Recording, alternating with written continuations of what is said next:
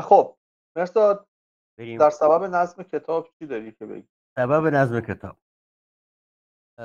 چون اشارت رسید پنهانی از سراپرده سلیمانی، همین بیت اول نکته داره. این اشارت میرسه، یعنی واقعا دستور میرسه از ممدوح نظامی که کرپرسلان هست.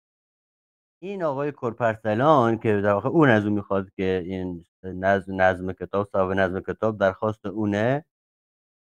این سراپرده سلیمانی اشاره به بارگاه اون کرپرسلان. حالا چرا سراپرده سلیمانی؟ یکی این که به هر حال سلیمان نبی با اون پادشاه، سلیمان پادشاه. یکی همین که نکته ریزی توش هست، اون مقر پادشاهی و حکومت این آقای کرپرسلان گنجه بوده، ولی گنجی هم که در خدمتشون هستیم. و اونجا یه جایی هست الان، روستای شهری همچین چیزی به اسم تخت سلیمان، همون موقع معروف بوده. همون آتشکده آذرگشنس یا گشست اونجا بوده مقرش. این سراپرده سلیمانی اشاره‌ای به اون تخت سلیمان هم توش. هر گرفتم تو مرغ بالگشای، تا کنم بر در سلیمان جای. طبیعی رابطه مرغ با سلیمان هم که میدونیم و در داستان ها هست. در اشارت چنان نمود برید قاصدی که اومده در واقع ازش خواسته که هلالی برابر از شبی. باز دو تا نکته هست که رد بشیم سریع. این که ای کاش این نسخه های ما شبیه به خالقی مطلق توی شاهنامه که میاد کوتیشن میذاره، گیومه میذاره برای جاهایی که نقل قول میشه. اگر با اون روش خالقی مطلق بود، اینجا بعد از که توی مصرع دوم حتما اون کوتیشن رو داشت، چون از بعد از که تا در 12 بیت بعدش چیزی که حرفایی که اون برید داره میزنه، قاصد داره میزنه، قاصدی که از سمت حاکم اومده. چی میگه؟ چی میگه؟ هلالی برابر از شب عید. هلالی برابر از شب عید، یک رابطه عید با هلال که مشخصه، هلال ماه شوال و عید فطر. و دو دیگر این که داره میگه که در واقع اون سیاهی و سفیدی هلال و شب ربط داره به سواد و سیاهی خط یا اون نوشته که کاغذ هست، سفیدی کاغذ، بیاض کاغذ و اون سواد نوشته. که هلالی برابر از شب عید، آنچنان که از حجاب تاریکی کس نبیند در روز باریکی. یه جوری از شعر بگو که نکات ریزش رو هر کسی متوجه نشه، مبهم باشه، ایهام داشته باشه، در پرده باشه. تا کند زید سحرسازی تو، جادوان را خیال بازی تو. همه شعبده بازا و جادوگرا رو مسحور خودش بکنه. پلپلی چند را بر آتش ریز، قلقلی در فگن به آتش تیز. مومی افسرده را در این گرمی، نرم گردان ز بهر دل نرمی. پلپل بر آتش ریختن و موم رو بر آتش گذاشتن و نرم کردن، اینا روش ها و ابزارهای جادوگرا و شعبده بازا بود. مهد خب بیرون جهان جانم مرساد جان، بگو. سامان یه صحبتی داره. ببخشید باز من بپرم وسط. این ترکیب موم افسرده مال نظامیه دیگه. در خسرو و شیرین هم میگه چون این تا کی چون موم افسرده باشم، برافروزم وگرنه مرده باشم. زن مهد بیرون جهان از این ره تنگ، پایکوبی بس است بر خر لنگ. این یه نکته‌ای داره که اگر آقای وحید دستگردی نگفته بود، من که خودم متوجه نمی‌شدم. خیلی نکته ظریفیه. این بعد از لیلی و مجنون هفت پیکر رو میسرای نظامی. لیلی و مجنون هم از قبل میدونیم دیگه، زنده یاد سعیدی سیرجانی هم توی کتاب سیمای دو زن اشارات خوبی داره به این موضوع. شاهکار نظامی خسرو شیرینه. یه کسی از اون میخواد که حالا که در مورد خسرو شیرین گفت و خودش یه جورایی بدون اینکه دوست داشته باشه لیلی و مجنون رو به نظم در میاره نظامی. یه هم اثر فاخری از نظر ادبی مثل خسرو شیرین و مثل پیکر نیست. یعنی با اون تبحر و توانایی که توی خسرو شیرین لیلی و مجنون نمیذاره. این که میگه پای کوبی بس است بر خر لنگ، داره میگه که بس دیگه، این لیلی و مجنون که گفتم این بس دیگه، این پایکوب بر خر لنگه، بریم یه منظومه درست حسابی بگیم. داره اون بریده داره بهش میگه، به نظامی میگه که بسته پایکوبی بر خر لنگ و یه چیز در خودی میخوایم که بگیم. عطسه ای ده ز کلک نافه گشای، تا شود باد صبح خالی سای. این عطسه رو من حدس میزنم چون معانی متعددی ازش سرچ کردم، به ذهنم رسیدم منطقی تر در اومد. یه معنی هست که خاقانی هم چند بار استفاده کرده، پایان یک چیزی رو عطسه. یکی از معانی چندمش این، مثلا صبح عطسه شبه، انگار مثلا شب عطسه زده، صبح از دماغش اومده بیرون، همچین تصویری پایان اون چیزه. اینجا به نظر میاد که میگه که عطسه ای ده ز کلک نافه گشای، تا شود باد صبح خالی سای، یه همچین معنایی توی باد گو رقص بر عبیر کند، سبزه را مشک در حریر کند. رنج بر وقت رنج بردن توست، گنج شه در ورق مردن توست. رنج برد تو ره به گنج برد، ببرد گنج هر که رنج برد. تا که انگور تا نگرید زار، خنده خوش نیارد آخر کار. اینم اگر دیده باشید انگور ولی بهار شاخه‌هاش خیسن و آبدار، اگرم با یه نوک چاقوی چیزی خراشش بدی از توش آب در میاد، انگار داره گریه میکنه. این معنا رو اینجوری در نظر گرفته که انگار انگور اولش گریه میکنه و بعدش که بر و بارش میاد خنده میزنه. تا که انگور تا نگرید زار، خنده خوش نیارد آخر کار. مغز بی استخوان ندید کسی، گبینی کجاست بی مگسی. ابر بی آب چند باشی چند، گرم داری تنور نان دربند. پرده بربند و چابکی بنمای، روی بکران پردگی بگشای. اینجا اون کوتیشنی که گفتم رو اینجا باید میبستیم، یعنی اگر بخوایم علامت گذاری بکنیم. بیت هم یه کوچولو اروتیکه دیگه و نیازی به توضیح نداره. روی بکران پردگی بگشای، اون معانی بکری که در ذهنت هست رو روی کاغذ بیار و اینا. به به. فاطمه بگو. اون بفهم. اونجایی که میگه مغز بی استخوان ندید کسی، انگبینی کجاست بی مگسی، داستان داره انگبینی کجاست بی مگسی، یعنی هر گلی انگبین با صاحب خاره دیگه، هر گلی با خار هست، هر انگبینی مگس داره، هر مغزی استخونی داره، هر چیزه، ببخشید هر نوشی اشارش به نیستی همون داره. رنج دیگه، به اسم مثلا رنج و گنج مثل انگبین مثل مگس و انگبین میشه. آره اینا با هم دیگه، آره با گنج با رنج، انگبین با مگسه، مغز با مگس مثل استخونه. که شیرینی دوست داره. ولی خود چیز اینجا منظور چیزشه دیگه، ناخوشایندی مگس. آدم ترجیح میده که انگبین رو بدون مگس ببینه و داشته باشه. حالا این نکته ولی هم که میگه هست، شاید اینجا منظورش از مگس زنبور عسل هم باشه. مگس تنبور اثری دیگه، نیش آره داره دیگه. دیگه. آره آره. یعنی مگس چیز نیست، مگسی که ما آره. امروز داریم نیست. امروزی آره. چون برید از من این غرض درخواست، شادمانی نشست و غم برخاست. جستم از نامه‌های نغز نورد، آنچه دل را گشاده داند کرد. اینجا رو خیلی درخشان میگه، دو سه بیت بعد من باهاش واله و شیدا شدم. آره، به حال میده به نهایت فردوسی. دقیقاً یه حال اساسی. آره. میگه جستم از نامه‌های نغز نورد، آنچه دل را گشاده داند کرد. هرچه تاریخ شهریاران بود، در یکی نامه اختیاران بود. این یکی نامه همون شاهنامه است. شهریاران تو شاهنامه هست. تاب و کندیشه ای، منظورش فردوسیه، تاب و کندیشه ای رسیده نخست، همه را نظم داده بود درست. مانده زان لعل ریزه لختی گرد، هر یکی زان قرازه چیزی کرد.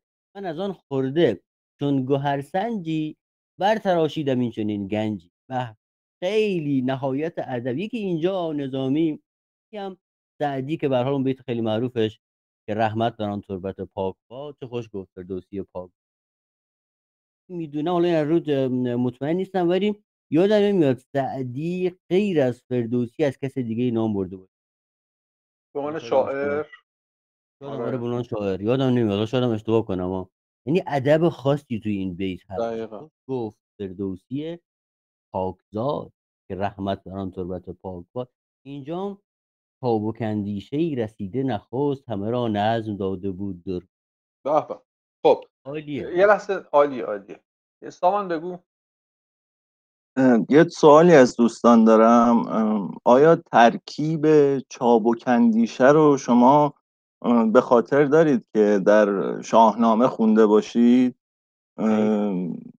چون حالا فکر میکنم اینو من یادمه که در گرشاسنامه اسدی خیلی قشنگه.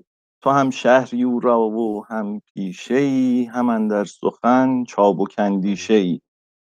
آره فکر میکنم که به صورت خاص در مورد نظامی تصورم بر اینه که ناخواسته از واژگان تک استفاده نکرده، یه عرض ارادتی داره توی استفاده از این عبارت چابک اندیشه. اون بیتی که خوندی و اسدی طوسی خطاب به فردوسی گفته یا نه یه خطاب به کیه؟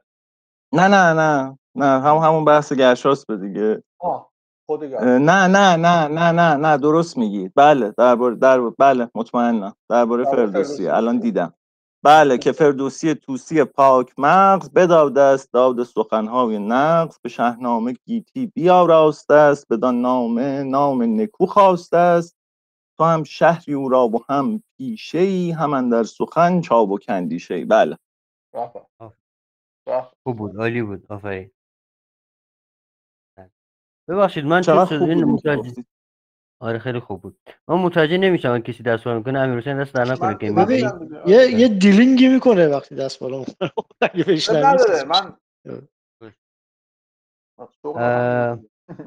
تا بزرگان چو نقد کار کنند، از همه نقدش اختیار کنند. آنچه از اون نیم گفته بود گفتم، گوهر نیم سفته را سفتم. آنچه دیدم که راست بود و درست، ماندمش هم بران قرار نخست. سایه ادب نکردم به ساحت فردوسی. شاید هم ماندمش هم بران قرار نخست.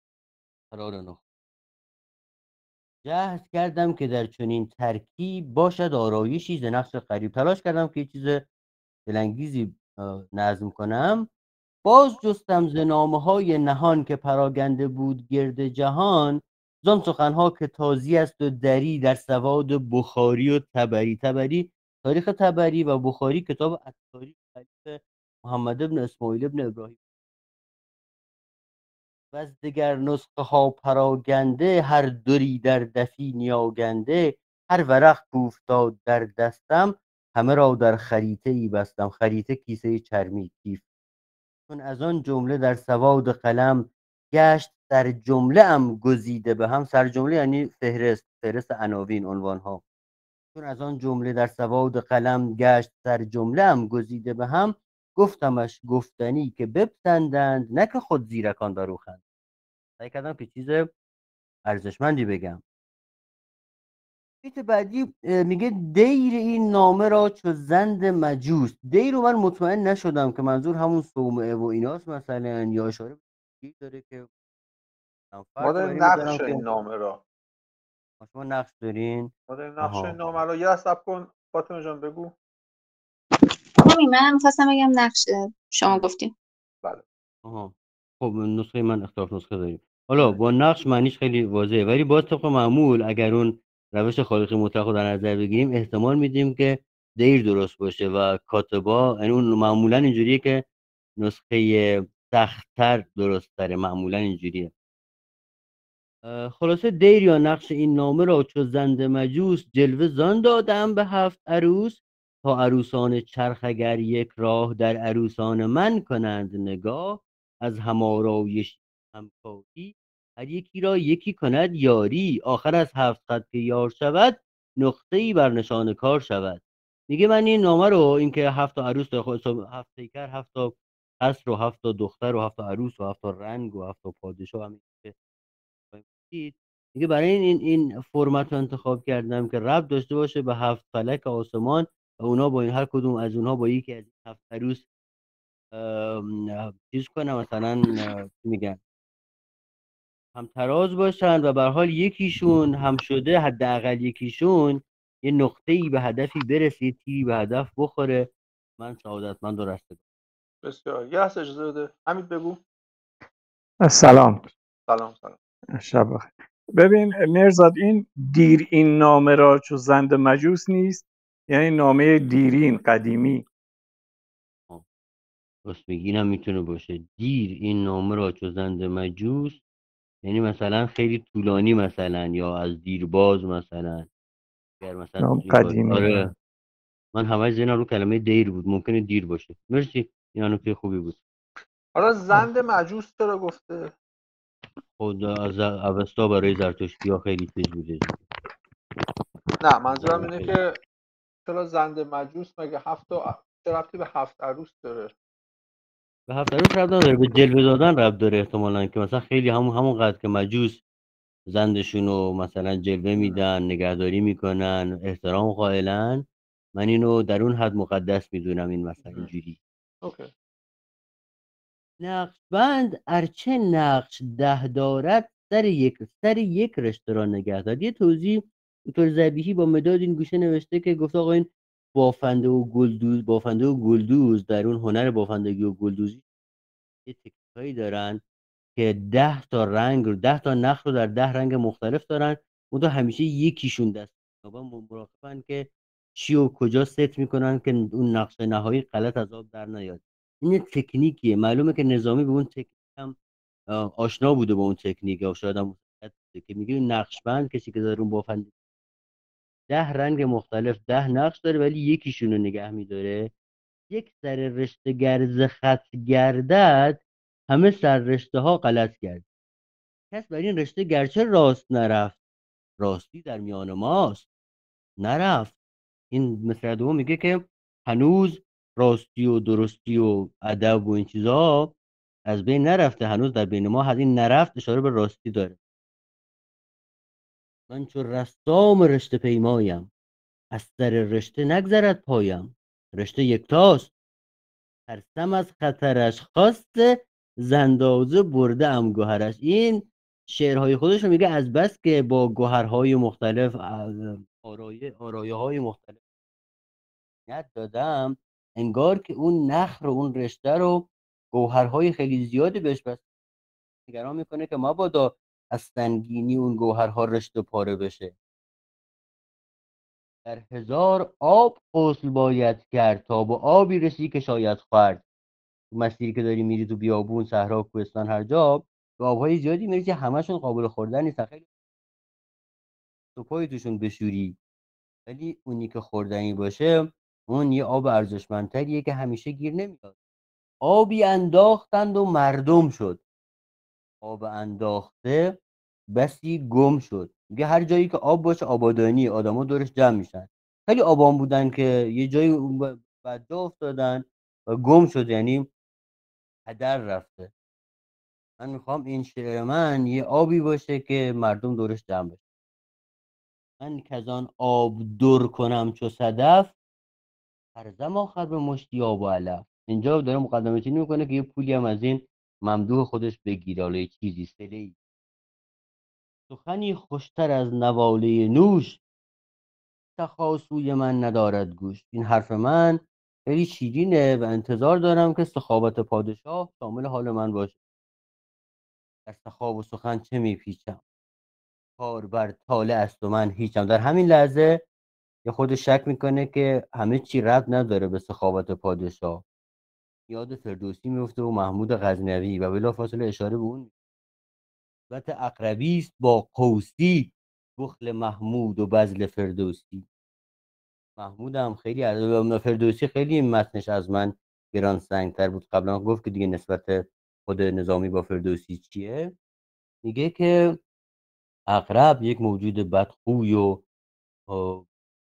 بدخشم و بیشرم، با قوس که فرشته طبع و بخشنده است نسبتی نداره. این بخل محمود و بذل فردوسی اینجوری هن.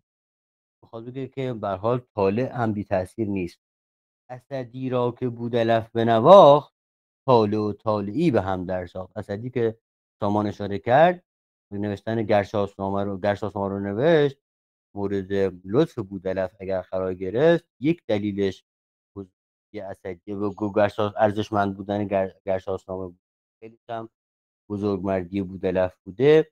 یک دلیل اصلی ترش این بوده که این طالع و طالعی با هم دیگه ساختن، مثل محمود و فردوسی نبود. من چه میگویم؟ این چه گفتم؟ جانم بگو. این طالع و طالعی فکر کنم مثلا طالع و خب همه شنیدیم، ولی طالعی هم فکر کنم اصطلاح تخصصیه. مثلا عقرب که میره تو برج قوس، یکیش طالعه یکیش طالعیه احتمالاً.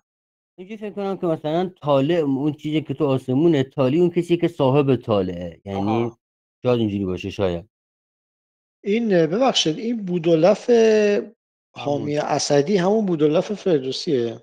بعیده که دوتا باشن. این چون اسدی و فردوسی اینقدر با هم نزدیک بودن، یعنی افشین و بودلف مال قرن دومه. نه افشین و بودلف نه، اون بودلفی که توی چیز بود.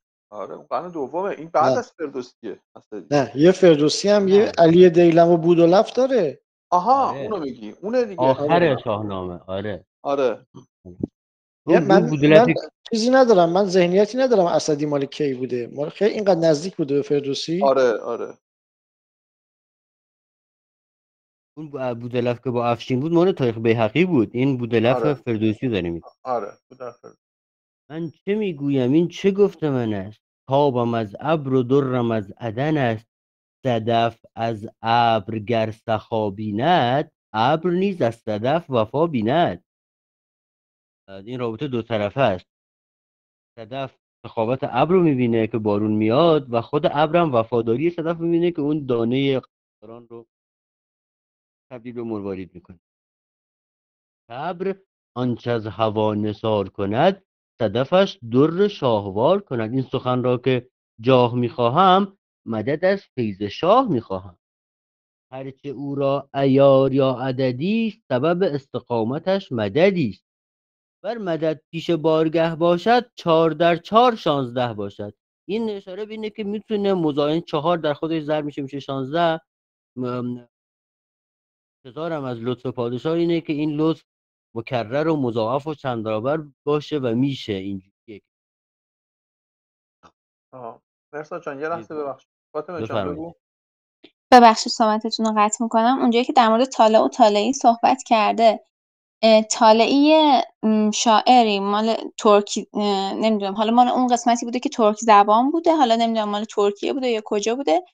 من برداشتم اینه که طالع همون بخت و اقبالشه، طالعی هم همون شاعره، یعنی هم طالعی اشاره به شعر خوب داره، طالع اشاره به بخت خوب.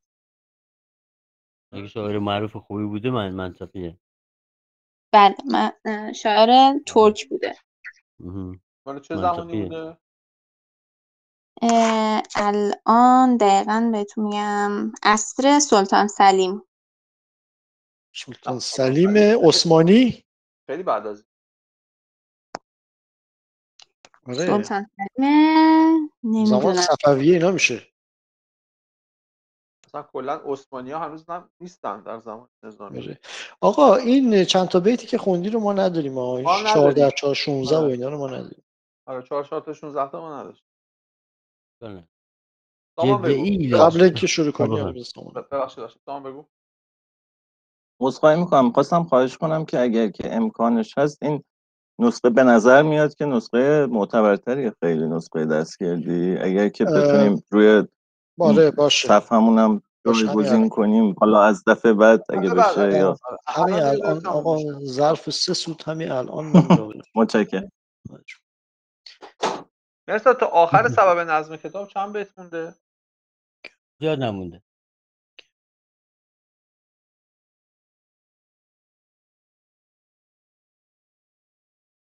بخون تا من پیدا کنم.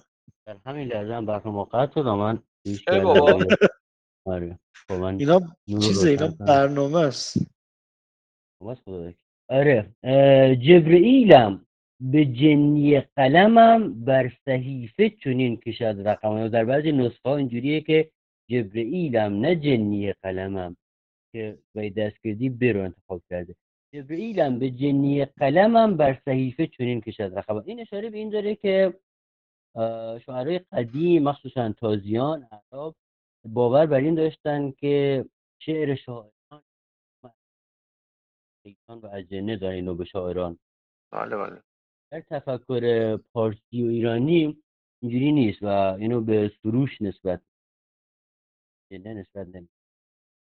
جبرئیلم به جنی قلمم بر صحیفه چنین کشد رقمم که این فسون را جنی آموز است جامه نو کن به فصل نوروز است. آنچنان کن ز دیو پنهانش که نبیند مگر سلیمانش. رابطه سلیمان با دیو مشخصه. سلیمان رو اینجا هم داره به اون ممدوح خودش که شاهد. تو طلب کن مرا که مغز من اوست، من کیم بازمانده لختی پوست. موم سادم ز مهر خاتم دور خالی از انگبین و از تا سلیمان ز نقش خاتم خویش مهر من بر چه صورت آرد پیش. روی اگر سرخ و گر سیاه بود نقش بندش دبیر شاه بود. این روی سرخ و روی سیاه که واضحه یه اشاره هم این داره که اون مهری که داره بی انگبین و میتونه از این موم پادشاه یک خاتمی بسازه. خاتم ها در اون زمان به رنگ سرخ و سیاه بودن. مهر سرخ رو که توی جانگوشان داشتیم آلتمغا و مهر سیاه هم که مرکب و اینا بود. من آن شد که در سخن سنجی 10 دهی زر دهم نه 10 پنجی. 10 دهی زر یعنی زر با عیار کامل، عیار 10 بالاترین عیار. 10 پنجی یعنی زر مثلا 5. نخرد گر کسی عبیر مرا مشک من مایه بس حریر مرا. زان نمطها که رفت پیش از ما نوبری کس نداد بیش از ما.